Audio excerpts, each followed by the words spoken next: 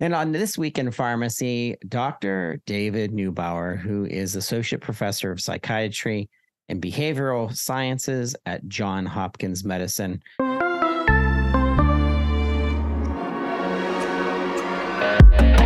You're listening to the Pharmacy Podcast Network.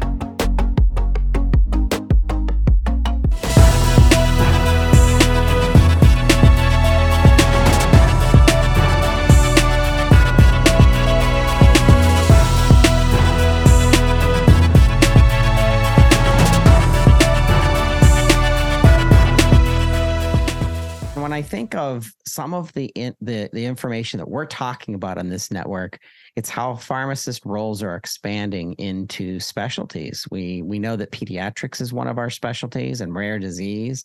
We know that we're continuing to have pharmacists championing diabetes care, hypertension, and then the exciting stuff like artificial intelligence and the usage of digital therapeutics.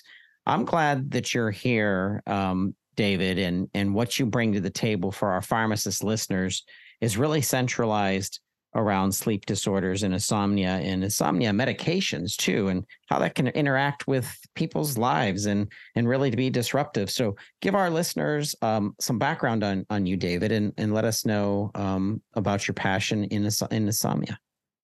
Sure. Well, I've had a lifelong interest in the brain and psychology, and sleep is sort of the intersection of that. And so, even as a teenager, I was looking at articles in like Life magazine back then, and I was fascinated by these articles that sometimes would focus on sleep research and people in laboratories that were all wired up to EEG machines and monitoring them through the night.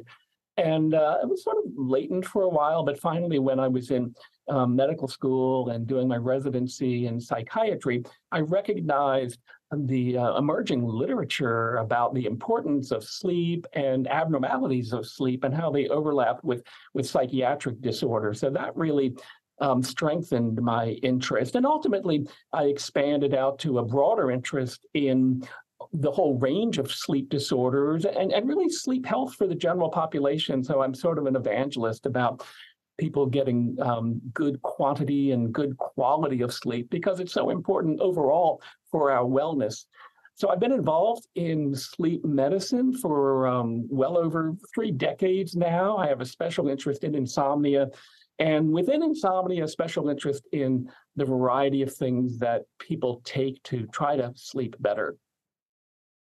So we have some notes. It says 10 to 30% of the general population of the U.S. who suffer with chronic insomnia, traditional treatments like benzodiazepines and Z drugs are not only lacking in long-term help, but also carry the burden of being controlled substances due to their significant risk for abuse and dependence. That sentence right there is going to make many of our pharmacist ears perk up because they have people in the community, in the hospital system, in the specialty, in long-term care or caring for seniors, all being impacted by this exact situation. Could you kind of expand a little bit on that place setter before we dig deeper? Yes, absolutely. And you mentioned in the beginning that insomnia is such a common problem. There are a lot of people who have difficulty falling asleep or staying asleep, and there may be a lot of reasons that they experience that. And so probably, a third of the population falls into that category with at least occasional insomnia that's a problem for them. But it's that 10% of the general population that seems to qualify for the diagnostic criteria for chronic insomnia disorder. And that's difficulty falling asleep and staying asleep in conjunction with some daytime consequences. And that may be complaints of fatigue and malaise and moodiness, difficulty with attention and concentration and memory and decreased productivity, all the things that you can imagine somebody might suffer with in the daytime when they're not able to sleep adequately during the nighttime. And the diagnostic criteria also include the fact that it needs to go on for at least 3 months, and it needs to be at least 3 nights a week. And in addition to that, it has to be in the context of somebody having the appropriate context for sleep, an adequate opportunity, an environment for their sleep. So, and also it shouldn't obviously be due to some other disorder. So with all of that, somebody may qualify. for insomnia disorder. So that would be the 10% of individuals. So those people who are suffering, may try to seek some treatment on their own. They may buy various products. They may get prescribed different things from different providers. There's a whole lot of attitudes. There's a lot of misinformation about sleep and hypnotic medications and a lot of the newer products that are coming along. So it's really a great topic for discussion because there are so many different things that are available now. We have a lot of different medications that are approved by the FDA for treating insomnia. There are a whole lot of other medications that are prescribed off-label. And, then there are various over-the-counter things that people try, and there may be some risks and some benefits associated with those as well. So with regard to those medications that are approved by the FDA for treating insomnia, certainly the oldest and largest category are the benzodiazepines. So these are benzodiazepine receptor agonists, and they're made up of several older benzodiazepines because they have the particular benzodiazepine structure. And then we have the newer non-benzodiazepines, also called positive allosteric modulators at the GABA-8 receptor complex. So all of those were found to be pretty good at promoting sleep, some of them for too long with really long half-lives. The newer generation, the non-benzodiazepines, sometimes called the Z drugs, things like zolpidem, zaloplan, azopiclone, those have shorter half-lives, so the risk-benefit ratio is somewhat better for those. And for quite a few years, those were the mainstay because they were a whole lot better than the previous drugs, the barbiturates, laudanum, things like that had been used for many, many decades previous to that. So there's been a positive role for the benzodiazepines, but we recognize, as you mentioned already, there are risks associated with them. There may be daytime impairment with the long half-life medications. There are warnings in the labels with the Z drugs about confused behaviors during the night and possible injuries that can occur. And we worry in older individuals in particular. We worry when people are taking other medications where there can be interactions. Opioids in particular are concerns. And so it's really great that we've been able to expand the available medications, those that have proven efficacy and safety, the ones that are approved by the FDA. So we actually have 4 different pharmacodynamic categories approved by the FDA for treating insomnia. So there are the benzodiazepines and the non-benzodiazepines together, sharing their general mechanism of action together, although they all have their individual differences.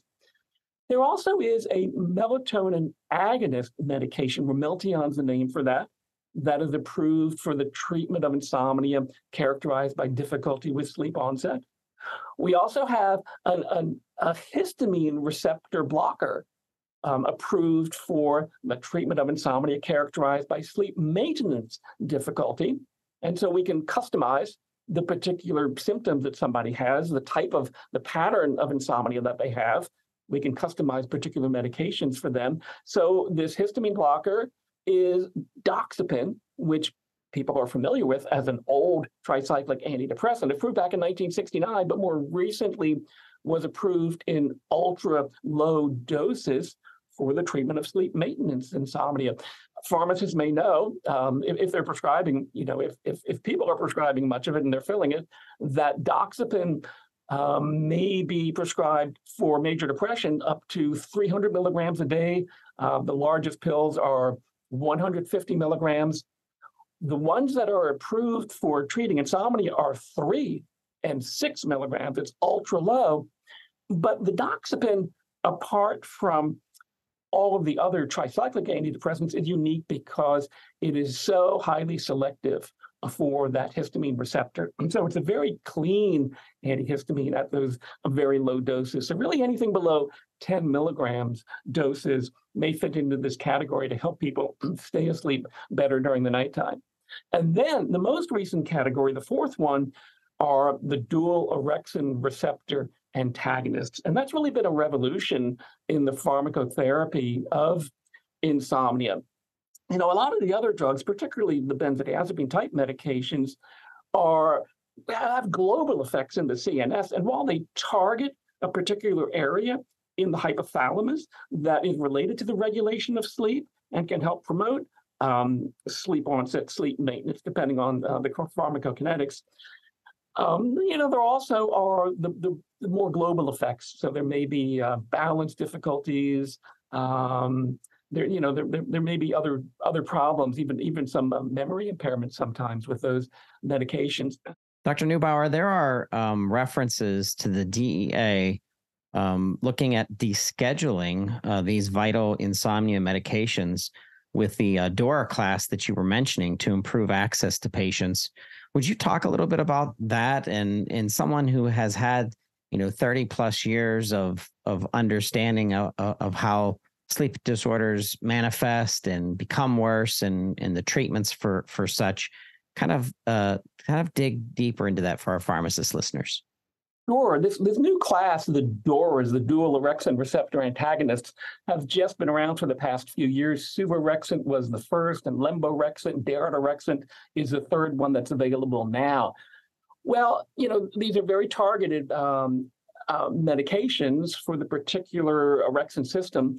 We know that orexin actually is wake promoting and stabilizes wakefulness, so it kind of makes sense that bringing that down a little bit may have a sedating effect, a sleep promoting effect, kind of reduces the arousal that the orexin system normally promotes.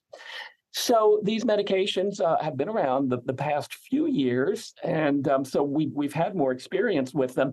The DEA, FDA tend to be very conservative, and along with other sleep-promoting medications, the other hypnotics, there's really some class labeling.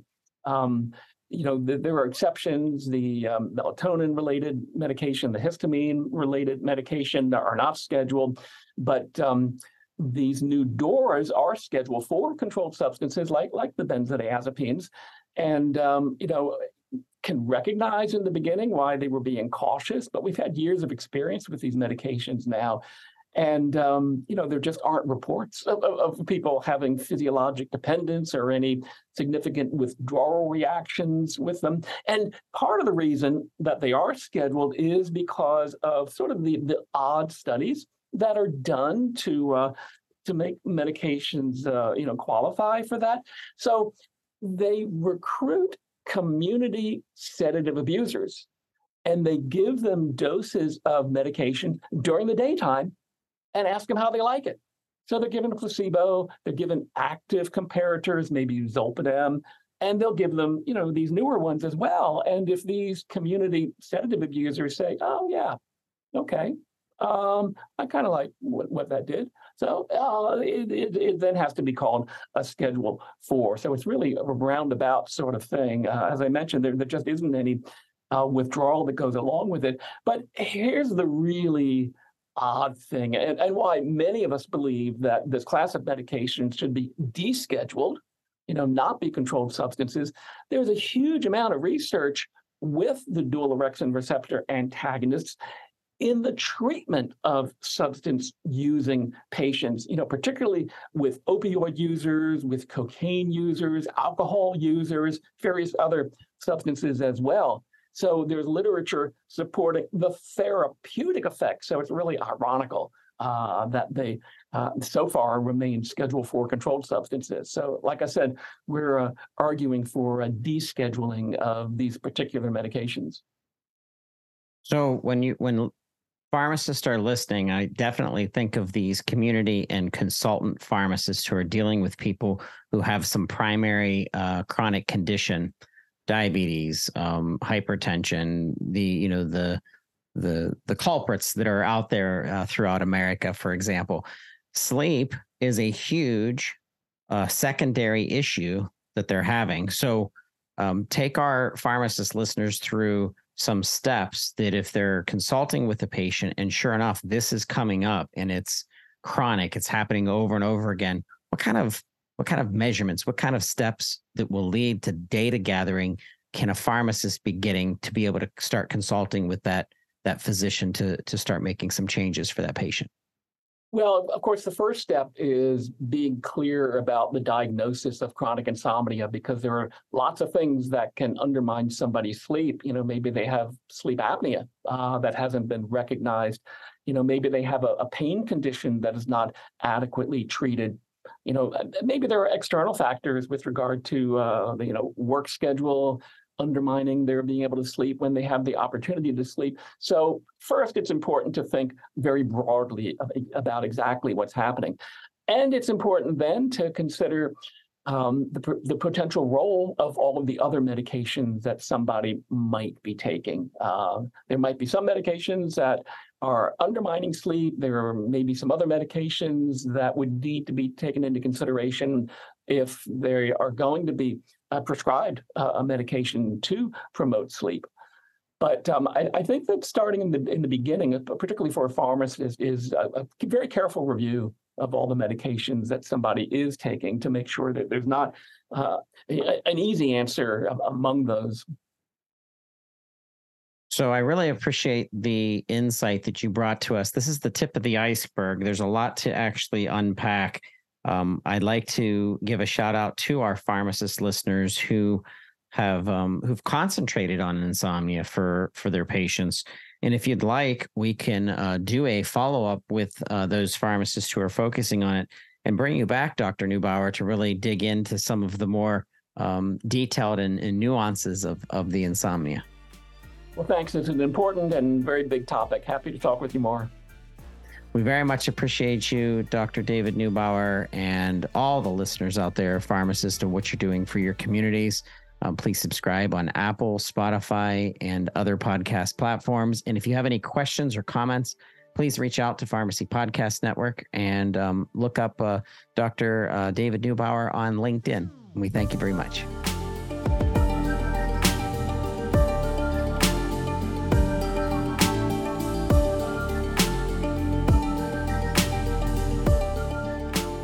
We're returning to a safe spot for me.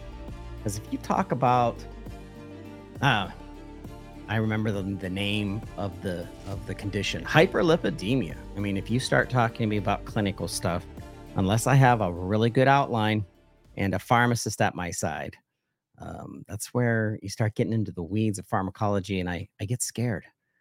It's a scary place if you're not a pharmacist, and I am not.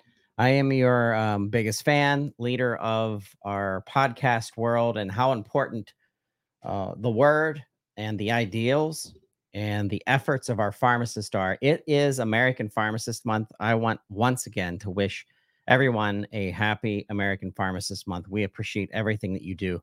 We're talking technology today. We're thinking, how do pharmacists help lead wellness and public health and safety in the crucial role that I know that they play in all sectors of long-term care and rare disease state and community? But let's start talking about the leveraging of technology to help us do that. And I'm excited about two guests that I have from AssureCare. I would like to welcome Parth Shah and Dr. Tara Pfund to This Week in Pharmacy. Welcome. Hi, thanks for having us. All right. This is your first show. I know this is not a first rodeo for Tara. You've been on a lot of podcasts, including some throughout the Pharmacy Podcast Network. We very much appreciate you. Parth, tell us about your podcasting background. I did one with Beth on Pharmacy with Tara, I think a couple of months ago. That's my background. It's a one, and I was supposed to be done, but I'm not. Well, this will not be your last. Once we start weaving into other people throughout our network, we always have people back that can tell us more about what you're doing. I'm going to start with Tara, because it is American Pharmacist Month, so you get to go first. And that is, just tell our listeners, tell the Pharmacy Podcast Network listeners and This Week in Pharmacy a little bit about your background and your involvement with AssureCare. Yeah, absolutely. I'm out on the West Coast. I actually live in Washington State. I did a lot of years around advanced pharmacy practice models. Washington's and Oregon and California are pretty famous for pharmacist prescriptive authority and various payment models tied to both scope and reimbursement. So that's been a lot of my career. I did a community-based residency and spent a lot of years with Kroger Health doing national community pharmacy programs. And along the way, I saw how badly we need technology to really support pharmacists to be successful in these more innovative payment models. And so that was actually how I wound up at AssureCare. I've been really lucky to be able to work on different avenues supporting pharmacists implementing clinical services and clinical programs, credentialing with medical plans, using an EHR, ONC certified EHR for medical billing, and then also revenue cycle management. So getting reimbursed for those claims. And that's just one of the many software solutions AssureCare has. Well, Tara, if I would have said to you, where'd you go to pharmacy school? Oregon State. All right. So imagine you and I, you'd been like this crazy guy with a baseball cap on, comes up to you, you're a P4, maybe you're getting ready for the NAPLEX. And I'm like, hey, Tara, you're going to go into technology and you're not going to be dispensing or anything. Like, what would you have said? I would have said, no way. I definitely was convinced I was going to do direct patient care. That was why I did the community-based residency. It was the first one out on the West Coast, actually. There hadn't been one. And I was like, we should have pharmacists doing ambulatory care in our community pharmacies, managing chronic disease and population health. And that was what I did the residency to do. And basically during that residency, found myself more creating those roles for more pharmacists to be able to help have it in more pharmacies across, at the time, Fred Meyer, which was in 4 states, which quickly grew across the country for Kroger and now the nation with software. So it's a surprising turn of events, but I love it. It is. All right. We have to hear from you, Parth. Give other listeners just a little background on Parth Shah. I'm on the other coast from Tara. I'm from Boston. I live in Boston. I'm a pharmacist trained in India, not in America. And then I went and did my master's in biochemistry and protein biology from a university up in London. By no means remember what I did in pharmacy, but got back to it when I joined AssureCare. Started building products for AssureCare. I'm the vice president of a product at AssureCare, overlooking the pharmacy and the payer side of the house. So I think we've built applications at AssureCare to basically have connected care, where we are bringing all aspects of care into the fold. And a very important piece of that was pharmacy. Our CEO, I still remember, always uses this example, when was told a traditional care management company is going to enter the world of pharmacy and pharmacy management, every investor on the block said, hey, you guys should not be doing that. You guys need to stick to your lane, because pharmacy was not vertically integrated into care management at that point. Now, when what Tara and experts like Tara have brought to the plate at AssureCare is, hey, there is vertical integration. There is a need for not only dispensing medications, but for clinical care, for integration with care management, with nutrition management. So all of that is what we as AssureCare are trying to push into the industry, that you don't really need 6 different systems when one system can effectively do 6 different things. So that's what I help build. Thank you for that setting. I have a hyperactive mind. I can't help it. Maybe I have ADHD. Maybe, I'm not sure. But I keep coming back to some of the basics of what pharmacists have always done. And even though we're running into the ether of all things artificial intelligence, predictive modeling, technology as a form of a prescription, digital prescriptions, medication dispensing, medication counseling, and medication safety are literally the core of any pharmacist anywhere in any setting. I don't care if you're tech, if you're, working for pharma in clinical trials, dispensing, counseling, safety. That's kind of like the core underlying common denominator of every pharmacist in the land, or across the globe for that matter. So let's break those down. I'm going to start with Tara. Talk to us a little bit about the AssureCare effort and platform in the realm of dispensing, counseling, and screening, which to me is another word for safety. Yeah. And again, so we've got multiple different solutions that, kind of come together to be able to support pharmacist providers. I work really on the medical billing aspect. And so medication synchronization is essentially taking patients' medications and filling them once a month. And we've really been able to work with community pharmacy to take that kind of standard program in community pharmacy and turn that into quality encounters so that as patients are picking up their medications, the pharmacists are not only making sure they have the right meds, but then they're also making sure that if any need to be deprescribed, if any need to be simplified, it can be once a day instead of twice a day. Maybe they're missing an important medication for their diabetes. So we really try to look at that patient holistically once a month and elevate their overall outcomes. And also because most of our pharmacist partners are set up to medically bill, they oftentimes can bill for those encounters too. So that's a big piece of kind of taking your everyday selling of a medication, where you come in one day for one medication, the next week for another, and really consolidating that more into a version of an appointment-based model. So that's really my favorite way of kind of looking at the new way that I see dispensing pharmacy heading. And it's a lot safer and has a lot more quality outcomes. Parth, I just got back from the NASP, the National Association of Specialty Pharmacies meeting, and we covered the event as press and media partner. I love that organization. There's so much passion there. Specialty pharmacy is just a surge of activity right now. Talk to us a little bit about the specialty pharmacy tie-in with AssureCare as well. So we looked at pharmacy holistically. When we started with, hey, we want to do clinical care. We want to help patients not only with their drugs, but also everything around it. Hey, should the pharmacist give them more details? Do they need more educational material? Can I use technology to drive better outcomes because I know more about the patient with the data I have? So when we did that, we were missing a big component of specialty pharmacy as well. Hey, can the medications reach the patient faster? On this, when it comes to specialty drugs, do they have to wait for 6 days for the drug to be adjudicated, dispensed, eligibility checks, and then they're receiving their medication?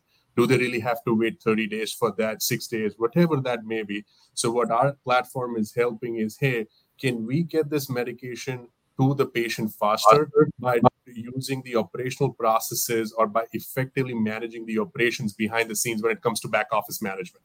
So that's where a specialty pharmacy management tool came into play. And we didn't only build the tool itself, we built the clinical criteria that go along with it.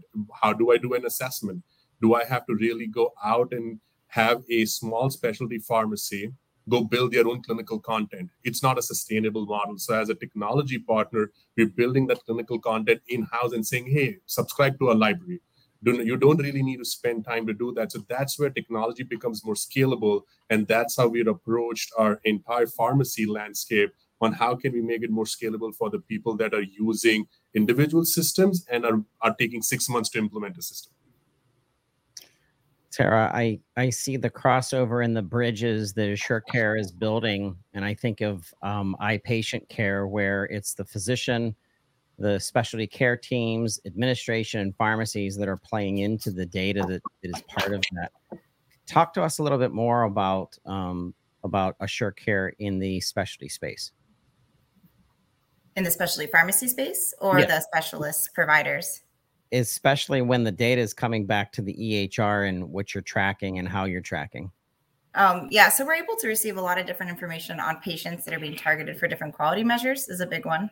So we're able to identify patients that have some type of a need to quit tobacco use, or maybe need outreach for a vaccine for children, or lowering their A1C. So that's definitely a way that they kind of play into the larger healthcare ecosystem, very similar to the physician's office right down the road. So that's a really innovative way that they're able to have that interoperability component of information, and then feed that tobacco status, yes, no, back to those providers. So that's been a really unique way that they've been able to collaborate with the other healthcare professionals and specialists in the community using the iPatient care solutions. When I think of back to school, my two daughters just went back in late August, September. I immediately start thinking immunization time and fall and getting ready for, I guess, what we call flu season and the next variation of COVID, or whenever that's going to please go away.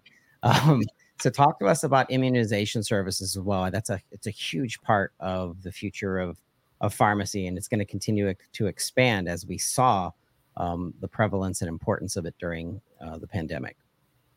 Yeah, I mean, vaccines have been around for years. It's funny, I used to teach a certificate class on vaccines and administration. First of all, now you don't really have to teach it because everybody graduates from pharmacy school with that certificate. And so that class kind of has become outdated and grandfathered for the most part. But one of the slides was about how talking to physicians, how you're not catching the patient, you're not taking their patients, you're catching the patients that would have fallen from between the cracks. And it's been really neat to watch it, where now we are the destination in healthcare for vaccines. And now we're really taking it even, levels higher, where we're able to say, not only are you the center of vaccines for healthcare in America, but also you're going to make sure I'm up to date. And you're going to kind of be that connecting piece, even for children, between the health plans, the physician's offices, the pediatrician's offices, and the pharmacy, to ensure you're up to date on all the vaccines that you need. So that's one of the ways we've really taken, kind of yesterday's flu shots into, especially, the patients in their 30s, 40s, 50s, who may or may not be all caught up on their vaccines, and really looking at, based on your conditions, your age, where you work, are you up to date on all your vaccines, and what else can I administer or coordinate you receiving? We have really neat tools at AssureRx that we've been releasing kind of more in like a clinical coordinator support role that help pharmacists be able to quickly and efficiently do those robust encounters, where not just you want a flu shot, here's your flu shot, but let's do vaccine season differently this year. Let's make sure that you are up to date on everything. Let's make sure that the pharmacies have needle stick policies in place and a streamlined way to order and supplies, and really be able to help those independent pharmacies grow those vaccine clinics this year. So we're excited to see that take off. Parth, I got all my shots right here. Would you like thoughts with that? So, I don't think I'm going to do better than Tara, but I'll do the technology piece. From a vaccine perspective, I think we've realized the impact post-COVID. So every workflow was complex. It was hard. At point of dispensing, you're going through 16 steps to basically clinically document what you're administering. With AssureCare, what we have done is we've made it a 3-step process. So one of our largest customers, are extremely large retail/community, Tara will correct my lingo on what that is, has basically, we boosted their productivity by making things simple with technology. Technology was never about complication. It was about simplicity. I think that got lost in translation when healthcare got introduced. Hey, everything is supposed to be super complex. No, it has to be simple. So then for flu vaccines, I have algorithms that basically run on your entire patient rosters to say, you as a pharmacist need to do clinical care. Don't worry about how things are getting identified. We'll bring it to you so you can help the patient with what is actually needed, instead of you trying to figure out, reading through 20 pages of document and trying to figure out, do they really need a flu vaccine? Are they missing a gap? We have direct integration with state registries, where we're saying we're going to identify for a given member in a given state what their gaps for vaccines are. So all of that within the same technology, with what Tara was talking about with AssureRx, care coordination, and helping these independent pharmacies, puts us in a very unique position as a landscape. And we're not only doing that with pharmacy, we include the care management component along with it. It's not only one aspect of care. So I think all of that together is going to facilitate better coordination, effective, and enhanced coordination, because all three are important for good care.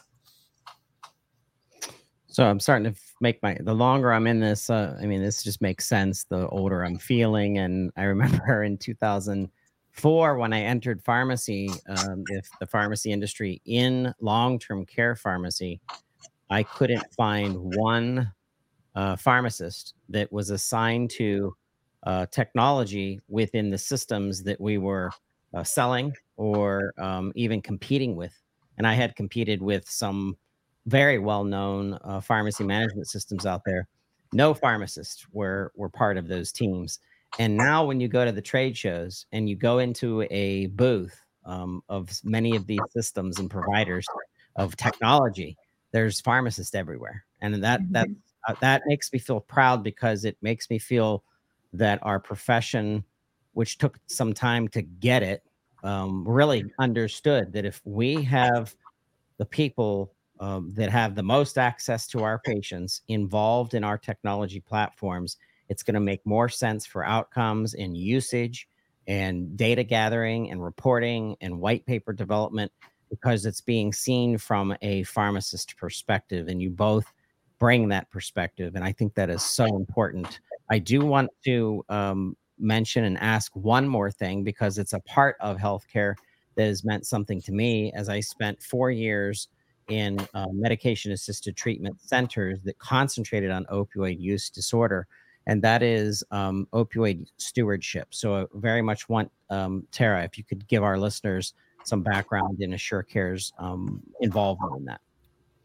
Yeah, so the identification of patients who might need naloxone, which is the opioid reversal drug, as commonly kind of said amongst the general public, and is coming over the counter eventually, or is technically available, but will be more available soon, is something that pharmacists can prescribe or dispense per protocol in essentially all states. And that's an important kind of baseline foundational piece that's been going on for many, many years for pharmacy. But again, we're kind of taking that dispensing encounter where a pharmacist are maybe selling that medication and, yes, giving naloxone if somebody asks about it, and really marrying those two clinical events that are happening in a pharmacy and helping identify those patients in the everyday dispensing workflow to ensure that they're having those conversations with the patient and or their loved ones about that important medication. Is it still in date? Do you know how to use it? Do you know the signs and symptoms of overdose? And we found that the local physicians and the patients and providers are very grateful for that additional kind of elevated service for our patients. I appreciate you both. I have to have you back sooner, Tara, than I think it's been a while. We have to have you back. And Parth, you have to promise that you'll be coming back as well. Yes, that would be great. If you invite me, I'll be here. And then the conference circuit. I know I'm headed to the NCPA this week in pharmacy. We'll be crossing over right before the beginning of that show. And then let me think of what's next. The ASCP, the American Society of Consultant Pharmacists.